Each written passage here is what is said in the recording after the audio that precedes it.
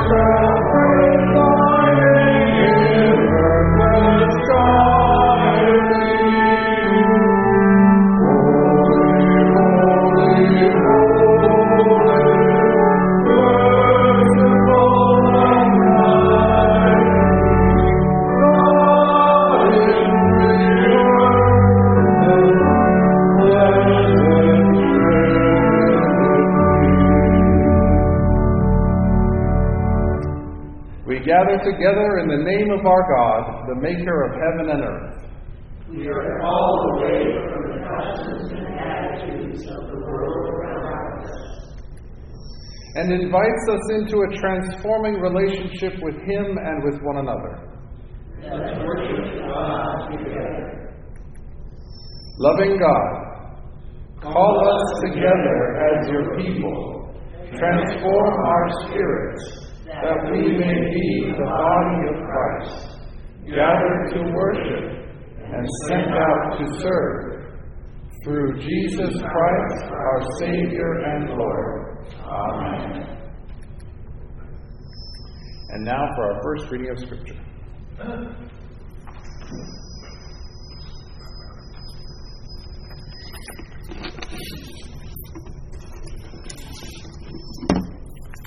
Again this morning, the reading is from Isaiah. And recalling what we talked about Isaiah is that there's kind of divided into three parts.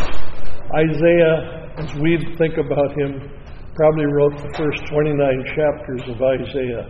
The second portion is written by a man referred to often as the second Isaiah, or the Isaiah of Babylon. That would be during the Babylon captivity. And the third part being written by probably a number of authors. There's an interesting statement in this reading. It talks about the light to the people. And I happen to read a little bit about that concept. It's used often in Scripture reading. And we stop to think about it. It's talking about learning. You and I learn because we read or hear the Word, okay? We remember that many of these people were uneducated, they couldn't read, and so on. So the reference to light is rather interesting. You have the light. Think about it, light and dark. When it's dark, you can't do anything. When it's light, you can see what's right and what's wrong. So in the biblical readings, you will often see the light of the candle or the light of the world, and we're talking about people learning in the light. And so we'll read Isaiah 51, 1 through 6. Blessings in store for God's people. Listen to me, you that pursue righteousness, you that seek the Lord. Look to the rock from which you were hewn, and to the quarry from which you were dug. Look to Abraham, your father, and to Sarah, who bore you. For he was but one when I called him, but I blessed him and made him many. For the Lord will comfort Zion. He will comfort all her waste places, and will make her wilderness like Eden, her desert like the garden of the Lord. Joy and gladness will be found in her, thanksgiving and voice of song. Listen to me, my people, and give heed to me, my nation. For a teaching will go out from me, and my justice for a light to the people. I will bring near myself deliverance swiftly. My salvation has gone out, and my arms will rule the peoples. And coastlands will wait for me, and for my arms they hope. Lift up your eyes to the heavens, and look at the earth beneath. For the heavens will vanish like smoke. The earth will wear out like a garment, and those who live on it will die like gnats. But my salvation will be forever, and my deliverance will never be ended. The word of our Lord. Praise you, Christ.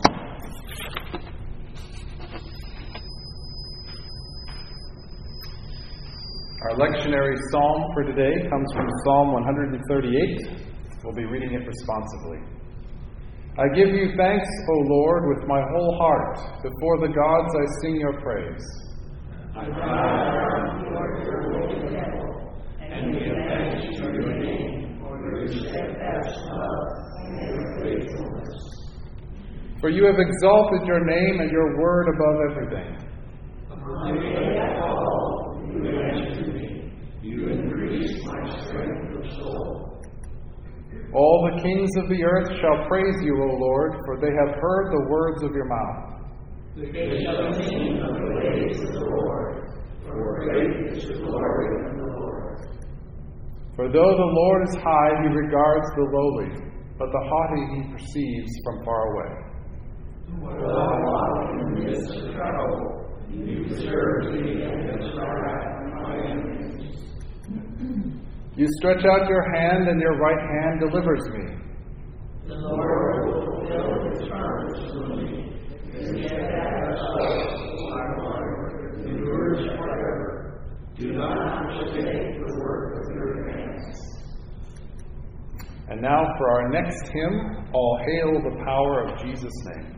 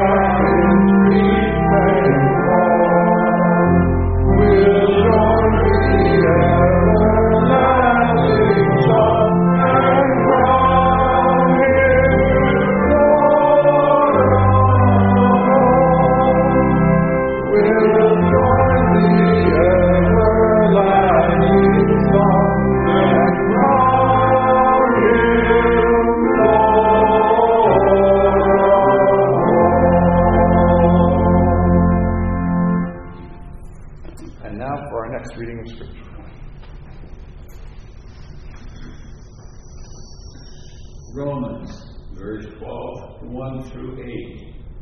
I appeal to you, therefore, brothers and sisters, by the mercies of God, to present your bodies as a living sacrifice, holy and acceptable to God, which is your spiritual worship.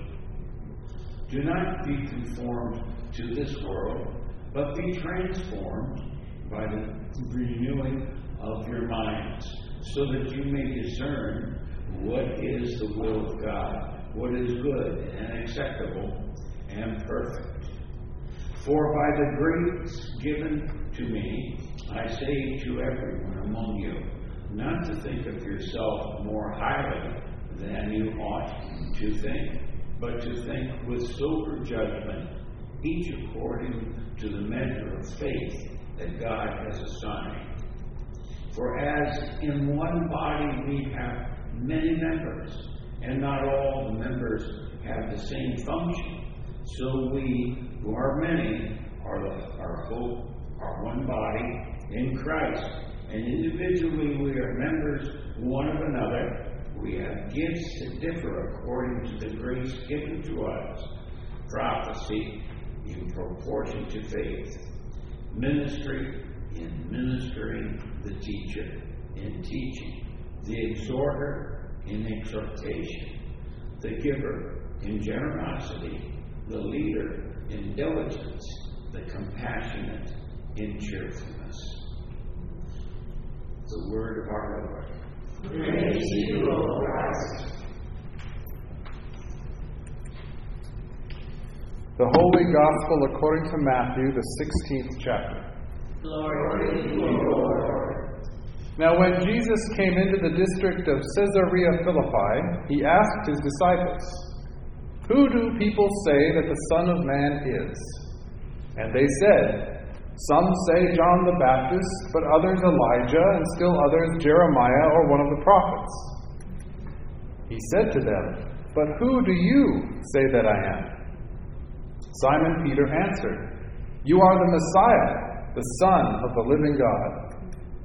And Jesus answered him, Blessed are you, Simon, son of Jonah, for flesh and blood has not revealed this to you, but my Father in heaven. And I tell you, you are Peter, and on this rock I will build my church, and the gates of Hades will not prevail against it. I will give you the keys of the kingdom of heaven, and whatever you bind on earth will be bound in heaven, and whatever you loose on earth will be loosed in heaven. Then he sternly ordered the disciples not to tell anyone that he was the Messiah. The Gospel of our Lord. Praise to you, O Christ.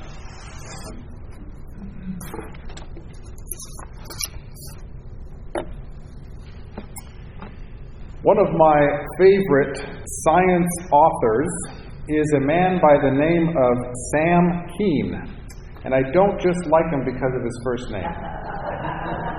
He's a gifted writer, and all of his books have been super fun and engaging for me to read. His first book was titled The Disappearing Spoon, and he wrote about the history and science of chemistry. Each chapter focused attention on different elements from the periodic table. He wrote another book called The Violinist's Thumb, which addressed biology and genetics. He wrote another book called Caesar's Last Breath, which is all about gases and the molecules that make up the air we breathe, mixed in with a whole lot of history. So if you're interested in an author who can teach you some things about science, mixed with history, mixed with a tinge of humor, I highly recommend his books.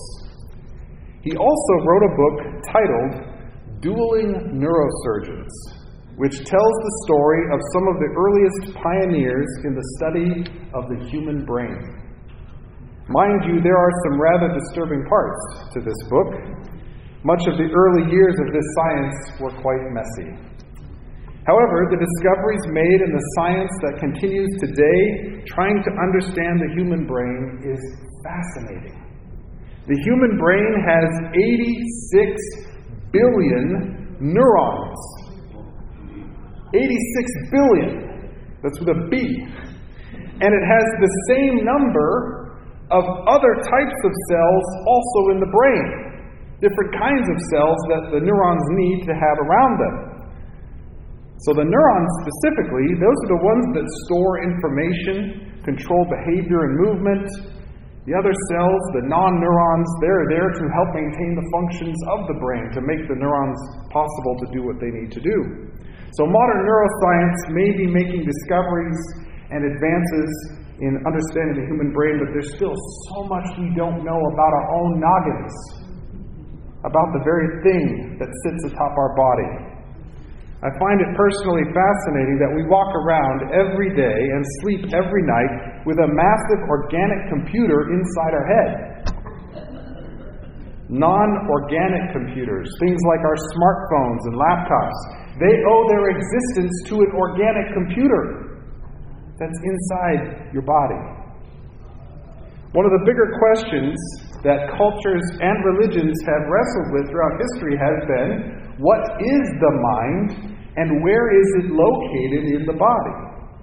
Some ancient cultures believed the mind was located in the chest or in the heart. Others said elsewhere in the body, maybe closer to where we see our liver. Modern science would be quick to say the brain. But regardless of where the mind is located in the body, one thing is clear. We have one. We have a mind. And it's an important part of what makes us human. In our New Testament lectionary text from Romans chapter 12, in verse 2, Paul said these words, Do not be conformed to this world, but be transformed by the renewing of your minds, so that you may discern what is the will of God, what is good and acceptable and perfect. This single verse from the portion we read is loaded with a number of big concepts and important ideas. So what I want to do today is take them piece by piece, working backwards from Paul's conclusion forwards to his beginning statement, just in verse 2. So first, your Bible study tip of the week. Notice that Paul uses the phrase, so that. So that. This is probably one of the most important phrases that you can notice, particularly when reading Paul's letters in the New Testament. Paul had what seems to be a very linear mind or way of communication. He would say things like, do A, B, and C, so that X, Y, and Z will happen. It's called a purpose clause. If you hear the first portion of what's said, then what's followed is the purpose of the beginning. The author's revealing the why, the reason about what they're talking about. So Paul's letter to the church in Rome has been one of the most deeply studied and most commented on books in the history of all biblical literature. It sometimes reads like a major theological textbook. Paul makes some big and bold statements. He explains some very nuanced theological beliefs for himself as well as the church. And in this verse, Paul said, so that you may discern what the will of God is. So that you may discern what the will of God is. Now pause with me for a moment and take note of how big a purpose statement that is. So that you may discern what the will of God is. Wow! What is the will of God? That's no small question. Sometimes we talk about God's will for our lives in the micro sense, like what does God will for me in this decision that I'm trying to make, right? And other times we talk about God's will for our lives in the macro sense, like what is God's will for humanity and human history and all that big stuff. But what is Paul getting at? What's he addressing here? It appears Paul's talking about the everyday stuff of life on our spiritual journey. What is a good spiritual rhythm to help me draw close to God? What are acceptable ways for me to talk and act? What does a devout Christian life look like? Those kinds of questions, the discernment questions. That's the aim of Paul's statement. Discerning God's will means knowing what God is inviting us to be and to do. Does that make sense? Yes. Okay, I'm pausing to make sure you're still tracking with me. We've got some pretty heady stuff going on here. I don't want to lose anybody along the way. All right, I want you to be mindful as we talk about the mind. So we know now Paul's purpose in what he has said is to help us discern God's will. Paul wants us to be able to know what it is God is inviting us to, what it is God is saying to us, how God is leading us. So we've established that. Now we continue to move backwards through the verse, beyond the so that. Paul said, be transformed by the renewing of your minds. Once again, we can take a step back and go, wow! That's a wonderfully poetic and no less complicated phrase. How does someone renew their mind? What does Paul even mean by the mind? And how does that mind reveal or be transformed? How do we transform a mind? Well, pause and take a deep breath with me, friends. Come on, you're not doing it. I shouldn't be the only one breathing here. We're moving into some very challenging and meaty territory. For Paul, the mind is not a separate compartment from the soul or the heart. Paul is a Pharisee. Okay? That is one of the most highly educated Jewish leaders, thinkers, and theologians of his era. The Jews of Paul's day thought of you and your soul as like one complete whole. More like the soul was a word for the sum total of all the parts that make you human. So your thoughts, your feelings, your bodily sensations, your experiences, your memories, they're all wrapped up together in the word soul. To renew the mind is not just to think differently. It's not just to choose a different idea and say we believe a certain thing. To renew the mind means to be completely different in almost every way. To change and transform the whole of us.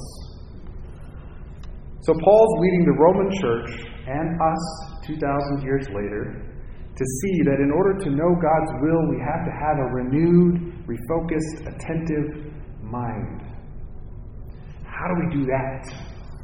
Well, for thousands of years now, the church has had people who've leaned into this and asked that question and pursued different types of practices that do help us to renew our mind.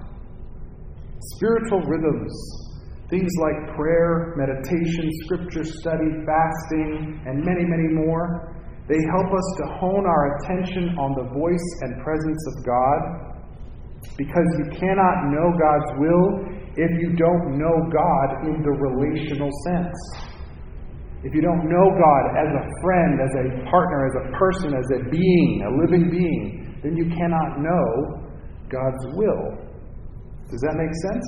Yes. All right, that was my second check-in to make sure I haven't put anyone to sleep. So outside of attending this wonderful Sunday morning chapel service, what are other rhythms that you engage in to draw close to the being of God? That you do in your daily life, in your weekly life, to draw you close to God? For me, two in particular really stand out. These are disciplines that I resonate with and that I have encountered God in very powerful ways. Silence and solitude. Silence and solitude have been things that I've entered into to help me draw closer to God. Whenever I begin, I encounter distractions. I feel the pushes and pulls from various things in life, but after a few minutes, those things sort of start to settle and I begin to rest and relax and just pay attention. Now, I will just say up front that silence and solitude aren't for everyone. They may not be rhythms that resonate with your spiritual journey, and that is totally fine. But I just wanted to share with you autobiographically what it looks like for me. And for me, this practice is kind of like scooping up a jar of river water. A lot of rivers in the world carry sediment and silt and other things, and while the water's moving, the sediment gets all churned up. You can't see through the water. And side note, there's actually a scientific term for that. Turbidity. Say it with me. Turbidity. See, I bet you didn't know you were going to learn science while getting a sermon today. I love that word. It just sounds fun to say, turbidity. When you scoop up a jar of turbid water, all filled with sediment and silt and dust because it's been moving, and you let that jar just sit on a table for a little while. You come back maybe a couple hours later, all of a sudden the water is much clearer because the sediment and the silt and the dust and the debris has settled to the bottom of the jar. But it would not have happened if the water hadn't been still, quiet, waiting. As long as there's still that movement, that rush, that activity, that busyness, you can't listen, you can't hear, we can't see clearly. So when that current comes to a quiet, silent, still place, all of a sudden, there's more clarity. Now this is just one example. As I said already, these are rhythms that I resonate with, but maybe for you it's something different altogether. The question is, what are your rhythms? What are those things that you do that draw you close to God? Do you read and study and meditate on Scripture? Do you paint or write poems? Do you walk through a garden and listen to special music? Whatever they are, find your rhythms. And in your rhythms, those ways in which God has already wired you as an individual, you will find God's presence. And when we find God's presence, our minds are renewed. Allow our mind to be renewed and attentive to God, and we will be able to discern God's will. You see how all this flows together? Yes. Paul began the verse with the phrase, "Do not be conformed to this world, What does Paul mean by world and conformed? Paul uses the word world a few different times in his letters, and I won't sugarcoat it for you. Scholars and theologians do not have a uniform definition of what Paul means. They debate this. They try to figure out, I don't quite understand what Paul means entirely by world. As for me, I believe that anything that's not aligned with God's character likely falls into the category of world. Things like violence and hatred and injustice, bitterness, cynicism, abusive language, you name it. There's a lot of things that don't align with God's character, and likely those are the things Paul doesn't want you to conform your mind to. So Paul teaches the Romans and you and me that we can allow our minds to be shaped by all of that stuff, or we can take a different path. We can allow our minds to be shaped to the patterns and the character and the nature of God. In order to be conformed to the character and shape of God, we need to listen and pay attention to God's voice. God loves each and every one of us. God has things to say to each and every one of us. God doesn't just talk to people like me who get to wear funny collars. Right? God talks to everyone. God wants to talk to everyone. God is speaking to everyone, but what's often missing is paying attention. Just simple paying attention. So, in conclusion, choose the path that conforms to God's character. Choose the path that's defined by love, so that, as Paul would say, you can know what it is that God is inviting you to be and to do. God will lead you into those three words at the end of the verse. Goodness, acceptable things, perfect things. God will lead you into those things. Our minds are beautiful and powerful gifts. We have the power to steward them. They're our responsibility. So God wants to invite you and me to let them be shaped by Him. Amen? Amen. Amen. As we continue our service, we're going to sing our next hymn, Jesus, the Very Thought of You.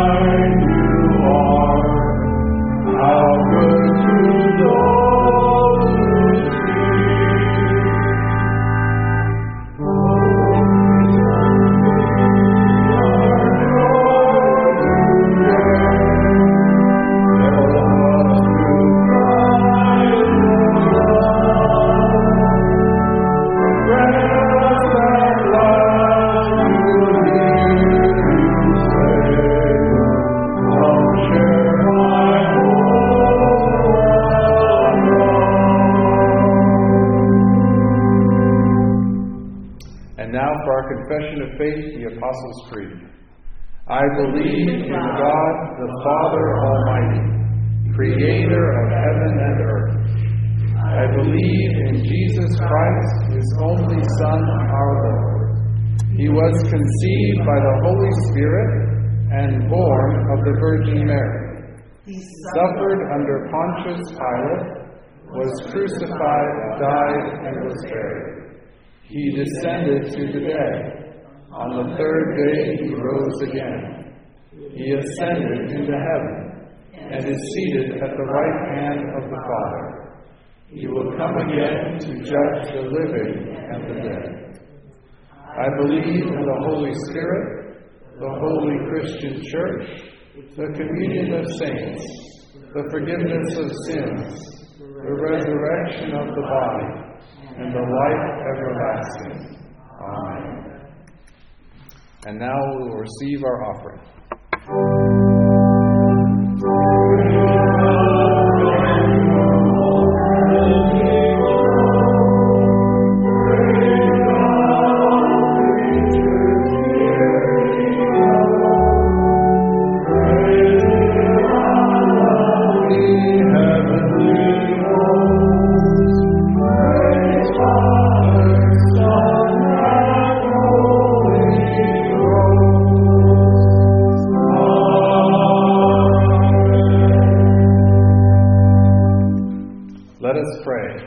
Guiding God, we recognize everything we have belongs to you.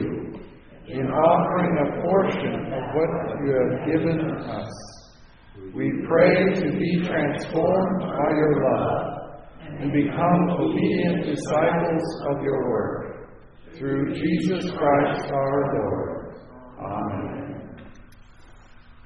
As we come to our time of prayer, I like to remind us each week that when we gather, we don't always gather filled with joy and excitement and good things. Sometimes we come carrying heavy burdens. It could be that we ourselves are going through a very trying and challenging time. It could also be that some of us are here this morning in worship and we're weighed down by the needs or concerns of friends, loved ones, family members, and we want to lift those up in prayer as well. Additionally, when we gather, we are also mindful of all that's going on around our world, and that there are so many different challenges, conflicts, and many other needs. And so this morning, if that's describing you, if there's some prayer request at any one of those levels that you would like us to pray for, I invite you to indicate that now by raising your hand. Excuse me, Pastor. Yeah. I just wanted to alert everybody that our good friend Ralph took a tumble as he was walking along in front of the coffee pots. Okay. And it took several people getting back in his chair. Okay. And I think we all would like to know to give Rob an extra prayer today. Yes, of course. Okay. Well, let me lead us in a prayer. Let's pray. Father, Son, and Holy Spirit, we thank you for your faithfulness and your grace, for your love and concern for each of us. We pray your blessing upon Ralph today and for your protection over his body. Lord, we pray also for all the needs represented by the hands raised, for our friends here in this room who are going through their own trials and challenges, as well as for the things that weigh heavy on our hearts and minds, for loved ones, friends, family members, neighbors. We lift those up to you as well. Lord, many of us are also concerned when we look in the news and see what's going on around our world. There are many great challenges and conflicts, violence, and great needs across whole countries, and so we lift up those to you too. We pray, Lord, for your faithfulness and grace to be evident through your church. Equip us to do good works, to help those in our sphere of influence. And Lord, we thank you that you are faithful, you are good, and you are love.